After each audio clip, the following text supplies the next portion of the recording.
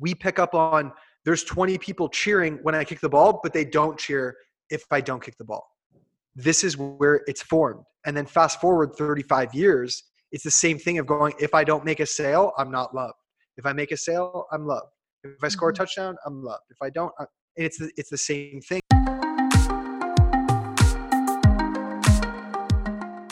Welcome to How Do You Feel, a podcast with info and inspo to help you tune in to your fitness, nutrition, and mindset. I'm your host, Casey Zavaleta, and together we'll explore how we can optimize our physical and mental health so that we radiate positivity and happiness from the inside out.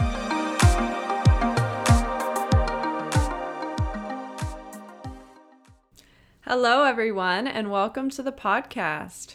What a crazy week it's been. I feel like there was such a drastic change from the beginning of the week when I felt like coronavirus was kind of a casual thing that I was semi-interested in but didn't really feel like it would ever affect my life, to now when it's literally infiltrating every part of my life. I'm sure many of you feel the same.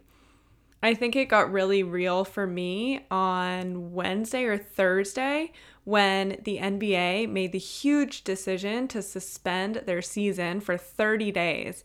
They didn't even do it for 1 week. They went all in and suspended it for 30 days at least, and then many other major sporting leagues followed suit. That includes the MLS, so Eric's season has been suspended, which is a completely unprecedented thing in the history of the league, and it's been super interesting seeing how the team and the players are trying to start to navigate that. And obviously, it's going to be an ongoing process over the next month. I have so much respect for these organizations for shutting down, because if you think about the kind of decision that is, the amount of money that's going to be lost over this amount of time, it's massive, but they're deciding to put their social responsibility first and foremost and do the right thing and suspend their seasons. So I'm very impressed by these leagues that are doing that. It's really crazy though. Everyone's travel is being affected. Workplaces are being shut down. Most people that I've talked to are working from home, at least for the next week. We'll see how long that lasts. Gyms are starting to make adjustments to their schedules, so everything's kind of up in the air right now. It's a very unsettling time. I hope that everyone is really making it a priority to stay calm during this time. Stay calm, but stay safe. So take the precautions that you need, but try to reduce your stress. Stress is the thing that is going to compromise your immune system the most right now. So if you're anxious, if you're worried about potentially contracting the virus, stress reduction, stress management is your best friend. Personally, I'm taking this time to turn inward. I'm taking the time to slow down because that's not something that I do naturally really in my life. I've always been a very go, go, go person, but this is sort of a natural break. It's a natural time to hibernate a little bit, to reduce the amount of things that I have going on in my life. So I hope that you see this time as a little bit of a blessing in disguise as well, and really take the time to slow down for yourself. One thing that I'll say is that it's so important that you consume information with caution. There are a lot of rumors out there right now. Everyone is trying to form their own opinion based on half stories and bits of information, and it's all very confusing, and we're really just trying to do our best. But we have to be careful about what we decide to believe and who we're listening to. The way that panic works is you might feel really calm about this whole situation until you see someone else buying out 3 weeks of toilet paper from the store and stocking up on non-perishable items and freaking out about leaving their house at all. And then all of a sudden you think, oh shoot, I need to take care of myself too and protect myself. So then you start to feel the same way. And then everyone that sees you in their life, they start to say, oh shit, I guess I need to stock up on toilet paper too. And before you know it, we're all stocking up on toilet paper when we don't really actually know why we're doing it. We've just seen everyone else doing it. So I think we all just need to be really conscious about feeding into the panic and yes, taking precautionary measures, but not doing things that are unnecessary that add to the tension that we're all feeling during this time. One thing that I definitely believe is that social distancing right now is your social responsibility. I think it's very easy as a young person who might get the virus and it's not really going to be that serious. You're not going to feel the symptoms that much, likely, to not be worried because you're not really worried for yourself. But that's not the point. The point is that this virus is very dangerous for compromised populations. For the elderly, think about your grandparents. For people whose immune systems are compromised in some way, this can be a very deadly virus. The only way that we're going to be able to control the spread of this is if we all partake in social distancing. It's not just the people that are around the elderly, like maybe you're sitting there saying, well, my grandparents live in another state and I don't have anyone in my life that I should be worried about. That's not the point. The point is that it's your social responsibility to distance yourself so that we stop the spread of this virus. Disclaimer, I'm obviously not an expert on these things. This is just my opinion based on the information that I have, so take it with a grain of salt, please. The biggest thing that I'll say is just keep stress down, take this as a time to relax, to spend time with your family, quality time, and maybe get to some of those things that have been on the bottom of your to-do list. Amidst a hectic daily schedule, maybe you can start to get to some of those things. Okay, I think that that's enough coronavirus talk. So let's talk about the podcast episode that I have for you guys today. I'm super excited to share this one with you. Today, I'm speaking with Vince Luciani of The Legacy Coaching. Vince's mission is to spread the message that your life and legacy are not defined by what you do, they are defined by you. He guides people to give the love and validation they seek from others directly towards themselves. Vince was a lifetime athlete, former CFL and NCAA football coach. He has completed his master's in coaching education at Ohio University and is a certified holistic life coach. He was named Life Coach of the Year by Notable Life in 2018. His work has impacted over 27,000 people of all ages, including professional athletes from the NFL, CFL, NHL, NBA, and Olympic athletes. He believes that self-awareness is the foundation to fulfillment within and without sport. He has molded all of his life experiences and learnings to create the Legacy Coaching curriculum. Vince's workshops take people through a one-of-a-kind mindful mental training that allows them to discover who they are beyond what they do. Vince was so fun to have the chance to speak with, and he shared so many tidbits of wisdom and advice that I know I've been thinking about all week since our chat. So I hope that it has a similar impact on you guys. So please enjoy this episode with Vince Luciani. Hi, Vince. Welcome to How Do You Feel? I'm so excited to have you on the podcast to talk to you today. Me too. How do you feel? Oh, wow. You've hijacked the first question already. I'm feeling great. It is sunny and warm in Toronto today, so I'm buzzing. How about you? How do you feel? You know, like the hybrid feelings where it's like I'm excited, but also like kind of torn, kind of like in between. Mm-hmm. That's where I'm floating today. It's like grounded, but also up in the air. Interesting. Can I ask why you're feeling that mixed emotions today? Yeah. First of all, I love that we're even getting into this right now because this is awesome. Yeah, there's a lot of great things happening in my life right now and that are about to happen.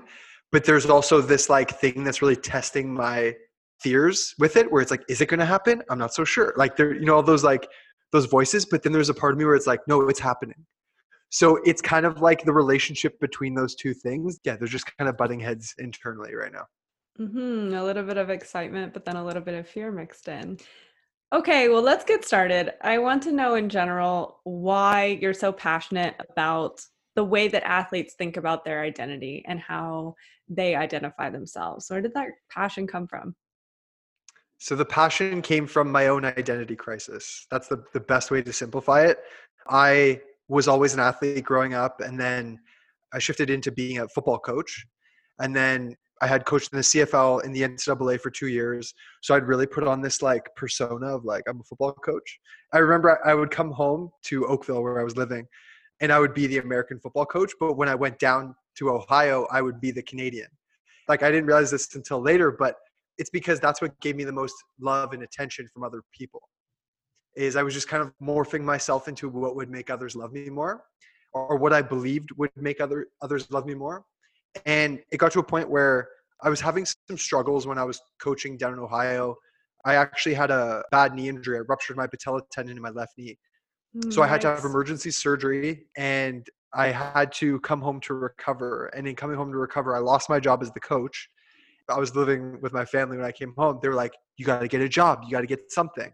So I limped my way into a Nike outlet, and they weren't hiring. So I went to, naturally, my second choice was Lululemon. And I walk in, I remember I had my resume, and this girl was like, you want to work here? And I was like, yeah, like I love this place. But then about 3 days into working there, my manager was like, let's go talk about our goals. And I was like, okay, like, I don't know what that is, but I'm down. And the first question she asked me, she sits me down and she goes, Vince, who are you? I was like, oh, I'm a football coach. She's like, no, that's just what you are. Who are you? And honestly, I just broke down in tears in the middle of this coffee shop because I realized my entire life I let the identity of who I was on the outside define who I was on the inside. And not only that, no one had ever stopped to ask me that question, and not to ask me, you know, when someone asks you a question and then they like tell you the answer, it's like, no, you're not a football coach. You're this. No one has ever given me that space. And so I went through this shift, and I kind of got into the mode of self-discovery.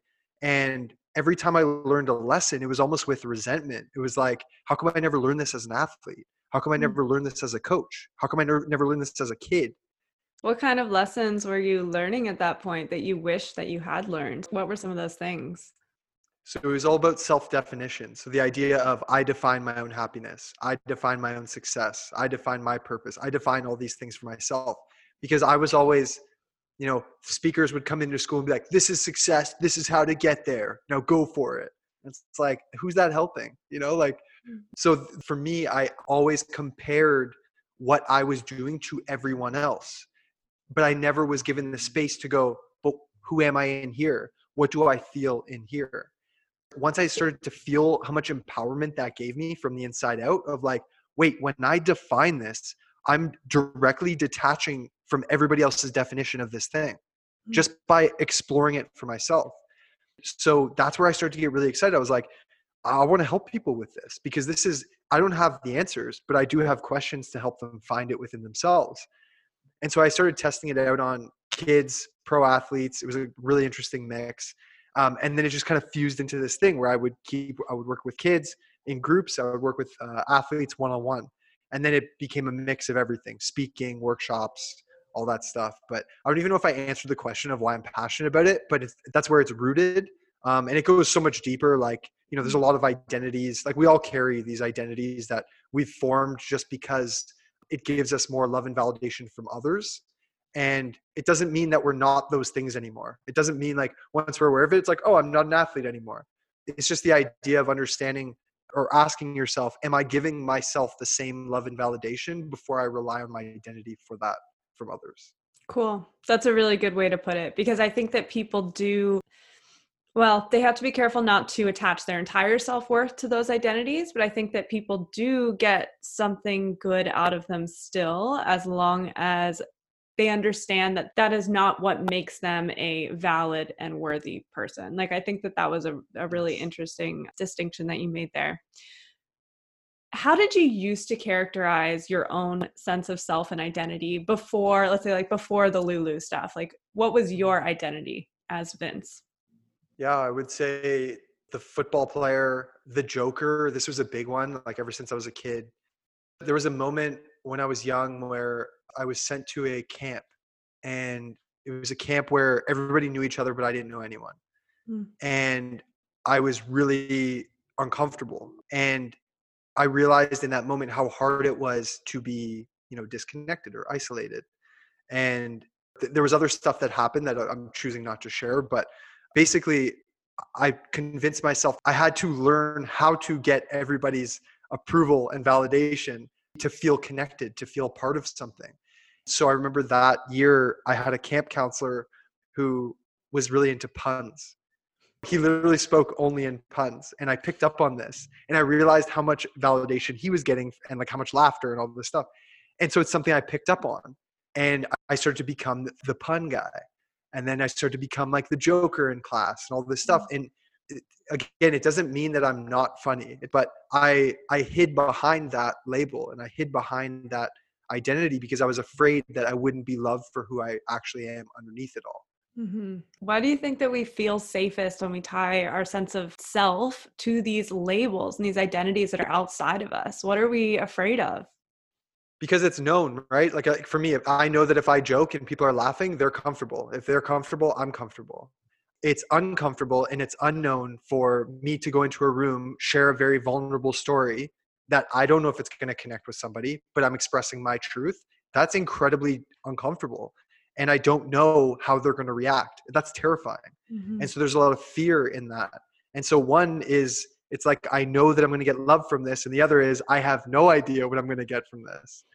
I think that's why we do it. And I think what's really important if people are listening to this, that when they think like, geez, well, I've always defined myself as the business executive or the manager or the trainer or whatever.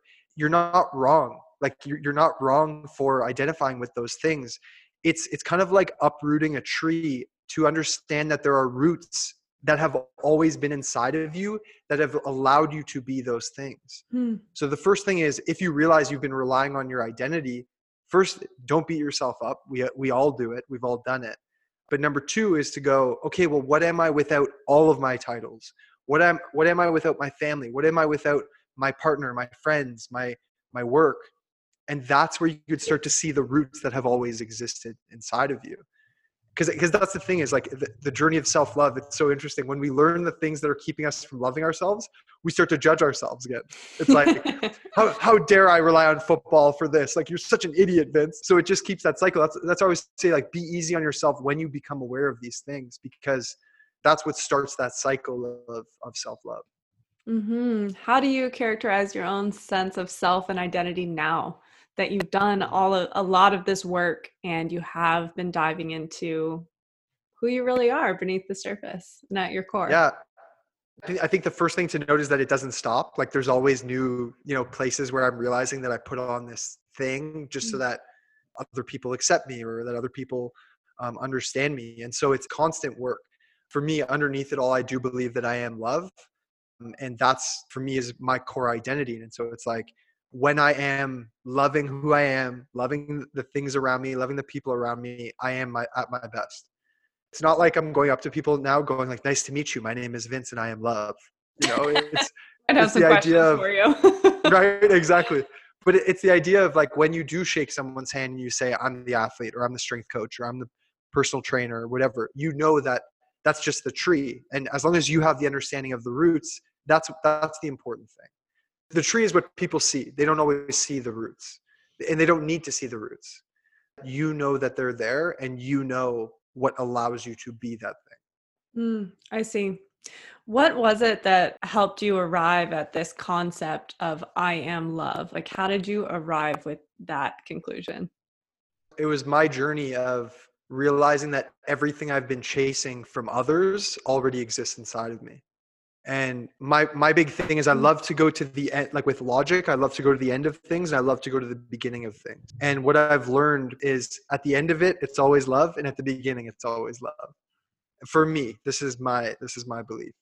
And so when I took myself on that journey of like, of self-discovery, and it's still, again, I'm still working on this stuff. I need to make that very clear. Like nobody masters this stuff. It's constant work.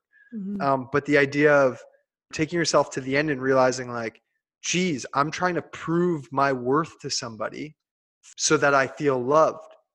But what if I take away this vehicle? What am I? And for me, it was realizing that I convinced myself that I was nothing without those things. I was nothing without football. I was nothing without a girlfriend. I was nothing without my work. And once I surrendered to that, that's when I started to see completion within myself rather than seeking it from outside sources. How does the way that you navigate the world and your relationships with people in your life different now that you have this sense of who you are at your core? Again, going back to I am human, so I do mess up.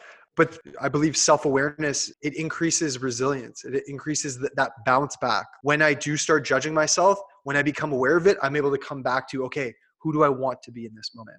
How do I want to treat myself in this moment? Before, I would just get caught up in these loops that lasted months and years of just like beating myself up and depression and I'm not worthy, I'm not good enough. And it just kept going. It kept going to a point where I didn't know what to do. I'd just be lost.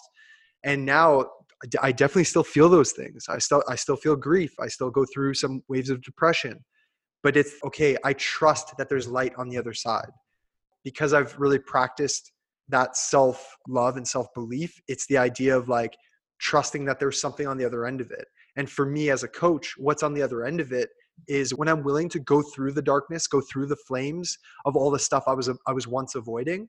On the other end of it, I now have more to share with others. And not only that, I am able to relate to more people because I've gone through my version of maybe what they're going through or what they're about to go through. You know, it's not all about others. Like for me, it's about thinking about myself first so that I can be of service to others. I love that. And that's not selfish because as you're saying, like you feel things and when you are good with yourself, it makes the way that you're able to relate to and explain and coach other people so much greater and so much deeper. And you can get into the nuances of, hey, I've been there and I've experienced it and I know what it feels like to be so low. So I think that's such a good point. Like people sometimes see this concept of self-love as a little bit selfish and like self-indulgent, when in reality it's like, well, it's hard work, but also it's what allows you to show up for other people in your life and what allows you to, I'm sure in your case, like be such a good coach to others because you start from this place of self-love. 100%. I want to understand a little bit more about what it is that you do with the legacy coaching. First of all, can you just tell us a little bit about what services you provide? You just mentioned that you used to do one-on-one coaching, you do workshops, you work with young athletes, but I would love to just kind of get a sense of what it is that the legacy coaching is all about. For sure. They're tools for self-awareness. And when I say tools, I don't teach people what to do. I guide them through a process so that they learn it for themselves. And so I have an entire curriculum that I've created where I get people to define their own answers to life's big questions. Because my whole belief is that you don't need to fly to Thailand to find yourself. Who you are has always been inside of you. It's just a matter of discovering it and defining it. So I've created these exercises where it's a formula of different questions and it takes them on this little journey. And at the end, they clearly define their answer to that question. You know, when you think of mindfulness, I believe in detachment through definition. Once you define it for yourself, you're directly detaching from needing to find that answer elsewhere. That process is so important because I learn so much about people and they learn so much about themselves in that journey. So when I go do a workshop or a one-on-one session, I give them a blank piece of paper with a border on it. And people are always like, why won't you just give us like a notebook with a bunch of information in it? Because I believe like who you are within those four borders is who you are everywhere in life. And it's going to show up and manifest itself throughout this exercise. And it's so interesting because at the end of a session, everyone comes up with an answer. One person's doodling all over the borders. Another person's broken up their thing into sections. One girl's got her highlighters and she's got like, you know, smiley faces and all these things. Yeah. And it's beautiful because, you know, for me growing up, I never had that. I always had, this is the answer you're trying to get to. What are you going to do to make it happen? It was just this is my answer and it's going to be yours too. I don't subscribe to that. Like, I believe there's so much power in giving someone the space to find those things for themselves. Because if I give you the answer, I've robbed you of the journey. And I believe there's a difference between like knowledge and wisdom in terms of, you know, I can give you knowledge of like how to make a better podcast that's going to find more like, and I can't give you that. I'm just giving you an example, but that inner wisdom, like the love, the answers, the truth, like that's for you to find. I do believe we can accelerate that process. And so it's a matter of discovering it, defining it, and then operating from that place of completion rather than incompletion. And the reason why I find this so powerful is like, I've done this work. Like I tested it out on everybody, like kids as young as 7. I do the exact same exercise with a 7-year-old that I do with an Olympian, NFL athlete, NBA athlete. Like it's the exact same. Those are the same exercises I take someone who's 75 through. And the thing that's crazy is the kids have the answers. They're actually way quicker to find it because they're so much closer to the beginning, like of love. That's what I was talking about earlier. And it's that much harder for people as they go on through life because they put all these walls and barriers over themselves and these caps to protect them from the truth. And so like, for instance, my most popular modules are who are you and what is your purpose? I like to do them separately so we can, have discussions about them, but they're just simple questions. And at the end, people are like, oh my gosh, that's me. Yeah. Vince. Yeah, that's it. That's my purpose. And I'm like, yeah, because you did it. I'm not sitting here going like, this is your purpose. This is how you do it. But the reason why I share that is because I've had some really emotional moments with older people who have not sat down their entire life to even think about what their answers are. And they've been living life for others, being selfless their entire life. And I'm not saying selfless is a bad thing, but what is important to understand is when you're selfless without a foundation of complete self, you're giving away something that isn't even there. And it leads you to be empty. And you hear it all the time, like, don't pour from an empty cup. It's legit. And the idea is like, be selfless, but before that, be self-loving, be self-fulfilling. And what I believe my exercises are tools to do that, to look inwards, to find completion within yourself so that you can walk out giving as much as you possibly can. Cool.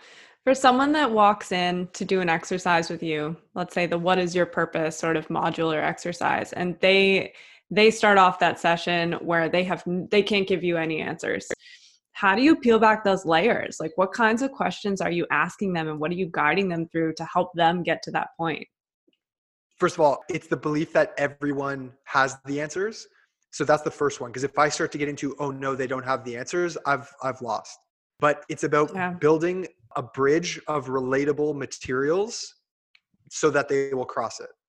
So what I mean by that is if it's a 9-year-old and they're like, nothing, like I'm nothing, like I'm this. And I'm like, oh, do you like video games? They're like, yeah, I love Fortnite. Great. Who are you in Fortnite? I'm like, oh, well, I'm a team player. I'm this. I'm that. So they start to open up when you are relatable to them. And this is from a genuine place. This isn't me going like, I'm just going to tell them all these things that they love and act like I love them. If I don't love them, I don't love them. It's their thing. But for instance, like I had a girl in high school, she was about grade 9, so like 14. And before I walk in the class, the teacher goes, you're not going to get through to her and you're not going to get through to her. And that's my test of going like, I can't wait to get through to them, So right away, again, a blank piece of paper, and I go, who are you? And these girls are just doodling, right? And they think that they're being rebellious. I'm walking around and they're trying to cover up their paper. I'm like, no, like show me. Like I want to see what you doodled. And this one girl had this beautiful flower, like climbing up the side of her paper. It was really like deep. There was a lot of like layers to it. The other girl was drawing like little cartoon characters. Like it was hilarious. They're like, I'm sorry that we're not doing this. And I'm like, no, it's okay. But tell me what this means to you. If you were to watch yourself do this, how would you describe you doing it? And the one girl's like, I don't know, I guess I'm creative. And so she started with creative. Great. Now, what other words would you use to describe what you're doing? And the other girl was like, well, I do this to distract myself. Great. Is that like self-care? Is that, I can't remember what the words I used, but I threw out some other words. And then they were like, yeah, and this and this. So by the end of it, they had this list of words. And I shared some vulnerable things. I could tell that the girl, I think, lost somebody because once I shared something about losing my father, she kind of perked up and was like, kind of like, me too. But at the end, when I asked people to share, she was the first one to stand up and share what she learned. And the teacher looked at me and was like, oh my gosh. But what I realized is like in school, it was the same thing. It's like, if you're not doing what everyone else is doing, you're wrong. And what I want to teach kids is your way is the way. Like, as long as you're trying to get to a similar destination in terms of the completion of the exercise, do it in your own way. You've got your own path. Look at life. We're all going to die. We're all going to die in this lifetime. But how we get there is so different. It's so different. And if we stop to realize, like, are we comparing our lives to others? Are we comparing our path to others? it's just slowing us down. But the more we go into like who we truly are and like what we want to say, what we want to do, it just breaks open that true core identity. And I have no idea what question you asked me, and I just keep talking. But I this don't is even me. remember either. Yeah, it's okay. It's okay. I'm totally going down the wormhole It's with okay. you. Me too. No, that's amazing. And I think that what that saves us from is the potential of going through the motions of life and following the prescribed plan, but not feeling our way through any of it and not actually being connected to any of it. But it's only when you go inward and go on your own journey in life that it doesn't feel like work to get to the next step, right? It just comes and it just happens. And that's so beautiful and such a cool thing to be able to share with people that are young. Because the next thing I do want to ask you about is what you think it is about the way that we grow up that reinforces this idea that we need to rely on what we do and what we achieve and these identities that we have of ourselves that tell us who we are. Like there's something about the way that we grow up that teaches us that that's the way to think about ourselves. What do you think that is? My perspective on this is that we form ourselves around our greatest sources of love and validation. And as a kid, it's usually our parents. As an athlete, it could be coaches, anything like that. But there's a story that I tell to share what I mean about this. I was coaching my 4-year-old cousin's soccer team, and it was their first ever game. Like some of these kids, they've never played sports before. So I show up, and I'm like so excited because I got my master's in coaching, and I love youth sport. I just love it. I just get excited. But I show up, and these kids are like, they're putting on their jerseys backwards. They're bumping into each other during the warm-ups. Like it's just like so innocent. And, the parents come in, they've got their fold up chairs. They're sitting there with their coffee, having those conversations on the sideline. And then the game starts, and I've got a kid who's stopping in the middle of the game to pick daisies, like dandelions out of the field. Okay. And I'm not even stopping him. I'm like, if this is what you want to do, do it. I had another kid stop just to hug his opponent, which was amazing. So sweet. And then the best part, exactly. And then the best part, we kick the ball on a breakaway, and it goes about 7 yards to the right of the net. So we completely miss. But the goalie on the other team picked up the little pitch tent net and shifted it over just so that we would score. Oh my gosh. So it was amazing. And so what I observed in that moment was there's love for the moment, picking the dandelions, love for the opponent, hugging the enemy, quote unquote enemy, and then love for the game, moving the net to score. And so I'm like, oh, this is so beautiful, And then all of a sudden, about 10 minutes later, everything shifts. Everything. The same kids that were enjoying themselves are starting to cry. They're getting really upset. They're coming off to the sideline. I'm like, this is weird. Like, why are they doing that? And I start to pick up on it that parents were only cheering when they would either kick the ball or score. So the intention of the game completely shifted for playing for the love of the game to playing for the love of everyone watching. So all these kids now go, I am only loved when I touch the ball or score. Mm-hmm. And the opposite of that, I am not loved if I don't kick the ball or score. And for me, I realized, I'm like, this is where the athlete identity starts. This is where any identity starts. When we as children, we're so innocent, we come from an unconditional loving place. We pick up on there's 20 people cheering when I kick the ball, but they don't cheer if I don't kick the ball. This is where it's formed. And then fast forward 35 years, it's the same thing of going, if I don't make a sale, I'm not loved. If I make a sale, I'm loved. If I score a touchdown, I'm loved. If I don't, it's the same thing. And this is no fault to our parents. This is no fault to us. This is no fault to anybody. It's about bringing awareness on those things that formed us and those moments that formed us. And the second we have awareness on those moments, we have control moving forward as to where the love comes from. My goal as a coach and as a facilitator is to make sure that the love comes from the inside out, not the outside in. Mm-hmm. Because I've worked with a lot of professional athletes, and I continue to do so. And that's a common thing. It's like there's a moment, as a kid where like they prove their worth through this vehicle of sport. And then they further solidify this thing because that's where their worth exists. If you believe you're nothing without your sport, I also believe you're nothing with it. Because are you coming from a fulfilled place? Or are you coming from an empty place? And And you won't again, it have gets your very sport your whole life. I mean, that's the other thing in this, exactly. right? Is these, my husband is a professional soccer player. So I speak about this definitely from experience and watching it be so big a part of his life since he can remember. But it's not going to last forever, right? And we're coming up to the point where he has to start to think about what does life look like after he's done playing, and whether he stays close to the game like you did after you were done playing as a coach or commentating or something, whether he stays close to the sport or not, the way that his life looks and the way that he's found a lot of validation from people around him for his whole life is going to change so dramatically. So it's interesting to think about how these concepts that you speak about apply to everyone. Yes, and it's fun to think about how we all do this, but it's a unique case for athletes who literally get cheers and applause at things that they do well.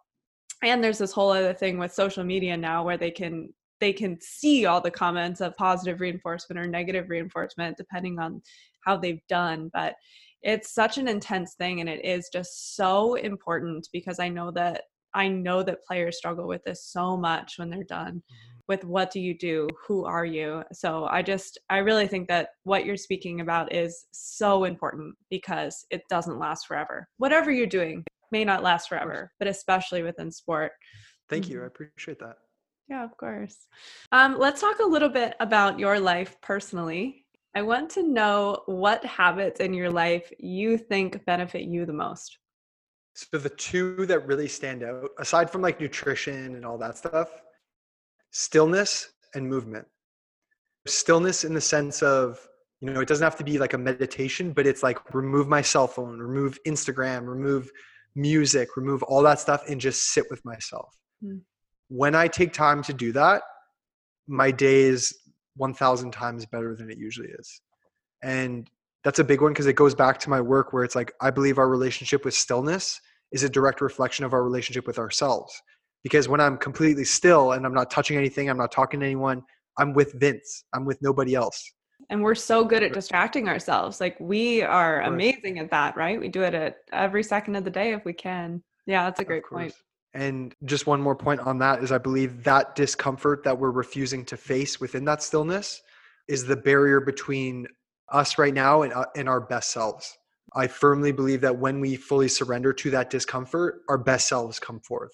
Because there's such a beauty in that. Because if we're avoiding something within ourselves, we're also avoiding the same thing within others. So that's what I'll leave that with. But movement's the other one. Like I love intuitive movement. It's kind of like intuitive yoga, but I'll just go on my mat for half an hour, and wherever I feel tight, I just kind of sit in it, breathe in it, move around in it until I kind of surrender to that tension. That's a really big one for me because I'll go to a yoga class and sometimes I feel more fired up afterwards because I'm like moving through the flow and making sure I'm doing everything right. And I love those classes, don't get me wrong. But I do think it's really important for me to be with my own body and understand my tension and what my body needs, what poses I need. But those are two things that really stand out to me. Because my schedule is all over the place, I'm not much of a like wake up at 6 a.m., do this. It all depends on where my energy needs to go the next day. But the things that I really love to do, stillness, movement, journaling is another big one. I love just getting out any thoughts. I'm very visual. So any visuals that come to me, I love just getting them out, trying to describe them, understanding what it looks like in my life, all those different things. Overhydration, that's a big one. And overhydration, did you say? I just love just like chug a bottle of water. Like it just, I drink so much water. Like even right now, like I'm like, oh my God, I'm getting dehydrated as I'm talking. We've been talking for like 30 minutes. Yeah, but that's a big one because it's self-care and then I love to be out in nature. I live in Hamilton, so there's a lot of waterfalls, a lot of hikes, just a lot of great places that not a lot of people know about. It's so funny because the Toronto people, they're like, "Where are you from?" I'm like, Hamilton. They all go, "Oh," and I'm like, "Are you kidding me? This place is amazing." I love it out here. Cool. That's awesome. I love that. Well, the podcast is called How Do You Feel? The reason I called it How Do You Feel is I really care about dialing in and thinking about not only how your body feels, but how your mind feels, like how you feel with yourself, right? How do certain foods make you feel? Can we base our nutrition on that? How does certain movement make you feel? Can we base how we move on that? So I love that you're talking about intuitive movement, because talk about like connecting with your body in such a beautiful way. But I think that that's such an important skill to develop. So, and it's very in the philosophy and values of this podcast. That's perfect. That's why I love this. And it's so interesting because I love that you ask, how do you feel? Because, usually it's like, how's it going? What's the other one? How's everything going? How's it going? How do you feel is so, it depends also how you ask it. I always find too, it's like, you go like, how do you feel? Good, great. Okay, let's move on. It's like, how do you feel? It's such a powerful question. Yeah, that's so true. So you're talking about journaling. I don't know exactly what format you use for journaling, but I think a lot of the listeners are probably into a similar journaling practice. So I want to know, if they were going to sit down and do 2-minute mind dump free write, what prompt would you give them to do? Such a good question, because there's so many. I forgive, I love, I trust. Past, present, future. So past, I believe the best way to move to the, okay, I look at it like this. There's the past, present, future. And in terms of self-love, the past needs forgiveness, the present needs love, and the future needs trust. And that completes the house of self-love, if you will. Every day, there's going to be something where we're going to beat ourselves up, resent ourselves, think negatively about. Every day, there's going to be an opportunity for love in the present moment. And every day, there's going to be something that we're thinking about in the future that maybe we're worrying about, and it could be more beneficial to trust ourselves. So I forgive, I love, I trust. I also love, I love the question of like, who am I? Who am I without everything? Who am I without my partner? Who am I without my sport? Who am I without my job, et cetera, et cetera? And just sitting in that, and whatever comes up, it's like, I am. Just start writing I am, and whatever comes up, just let it flow. Cool. I love those. Like, those are awesome.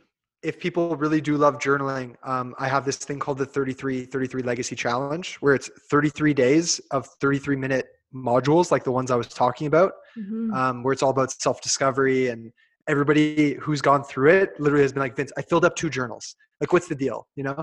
But that is really powerful. So if they're really interested in it, I would highly recommend they look that up. Awesome. Yeah, that's great. In general, what do you think people could benefit from focusing on more?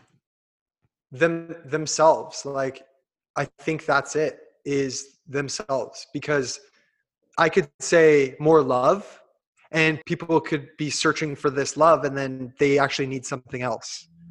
Self-reflection, self-inquiry, self-definition, self-discovery, all of these things. And again, I would just go back to stillness, number 1, and self-love, self-appreciation, number 2, because how that's going to look for you is completely different than how it looks for me. But that's where it all starts, because if we give it to ourselves, we're directly giving it to those around us. So I think that would be the best thing, is not to go outwards. It would be to go inwards. Cool. I love that. That's awesome. I just have a couple final questions for you. First of all, I would love if you'd be willing to share another story with us. You've shared a couple, but another story with us about one of your favorite coaching or mentoring moments. When I was in elementary school, I do this exercise. What I do is my keynotes aren't keynotes. I talk for like 25 minutes, and then I let them talk for like 30 minutes, even if it's like 500 kids. I'll get them to ask questions.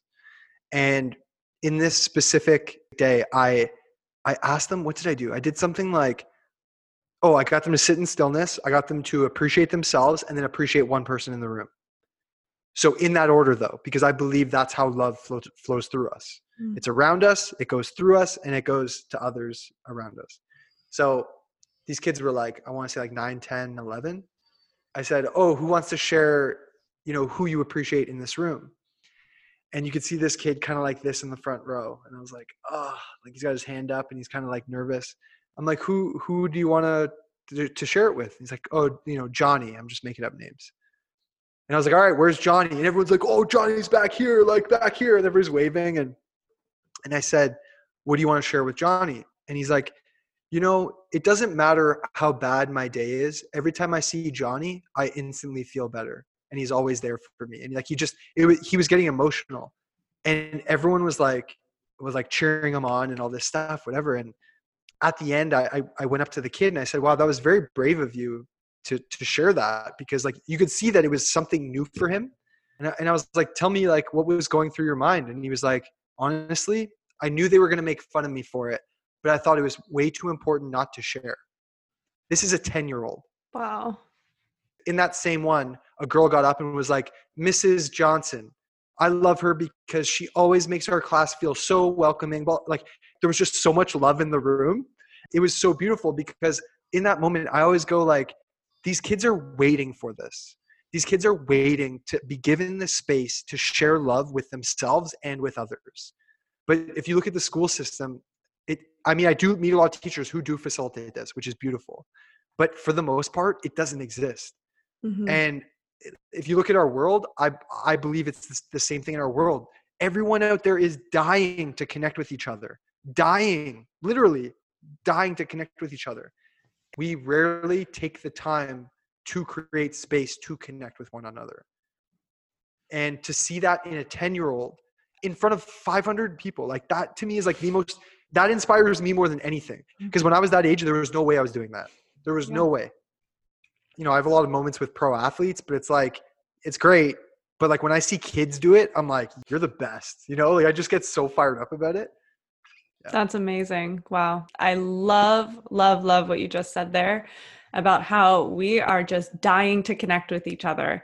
And we have more ways than ever to do it right now, but it's so damn artificial. And so the more we can create spaces where we can genuinely connect with each other and cultivate both self-love and connection and love for others. Like you're just so right. The couple of times that I've had the opportunity to facilitate spaces like that, I mean, they're highlights of my year. And people are there. They show up. You don't have to pull teeth. Like they show up, and if you create the space for it, like they're ready, and you're right, like willing to do it. So that is just such a great point. I love that. And I love what you're saying too, is like, it actually is way easier than we think. Sorry, not easier. It's far more simple than we think. Like if you have a group of 20 people in front of you, it's literally giving them a prompt of what's one thing you love about yourself? And then it's like, who's one person you love in this room and why? You could create 2 hours of conversation off of that. Totally. We're waiting for it. Mm-hmm. And so, yeah, thanks for sharing that with me, because it's important. Yeah, for sure. I just have one final question for you. It's the question that I ask everybody that comes on the podcast. What makes you excited to get out of bed in the morning? Possibility. What I mean by that is I have no idea how the conversations are going to go. I have no idea how I'm going to feel at the end of the day, in the middle of the day. But there's something so exciting about that. When we go to a sports game, we don't know the outcome. You know, and if we did know the outcome and we knew exactly how it was going to go, chances are people wouldn't show up. And so I try to inject the same value into my day where I'm like, ooh, let's make this exciting. Like, what if I start off this call with this question and we see what happens? Like, that stuff excites me. I would say that gets me out of bed for sure. Cool. That's awesome. If people want to learn more about you, connect with you on social, follow you, get into some of your services, work with you, how do they go about doing that, and where do they find you? The Legacy Coaching on just about every platform. Vince Luciani on Facebook, LinkedIn. And actually, if you text Legacy in all caps to 555-888, I believe there's a free ebook. Yeah, it's a free ebook you get when you register there. So cool. Awesome. And we'll include all the links in all the podcast notes and all of that good stuff. Vince, awesome. This has been awesome. Thank you so much for coming on and sharing with us. Do you have any final thoughts before we sign off? No, this was awesome. And I really, really appreciate your questions and your thought into this. You're interweaving into everything I'm sharing. And it just shows that you really care, and it shows that you're really intentional about what you do. So thank you. Thank you so much. That's so nice. I really enjoyed this. Thanks so much for listening to this week's episode of How Do You Feel? Remember, we release a new episode every Monday morning. You can find the podcast on Apple Podcasts, Spotify, Stitcher, and CastBox. If you're liking what you're hearing, please rate and review the show. Every review really does go a long way. I appreciate every single one of them so much. If you're liking what you're hearing on the show, please share it with a family member or friend that you think could benefit from listening to the things that we talk about on How Do You Feel? All right, guys, that's all I have for you this week. Make sure you get out there and do something that makes you feel good today.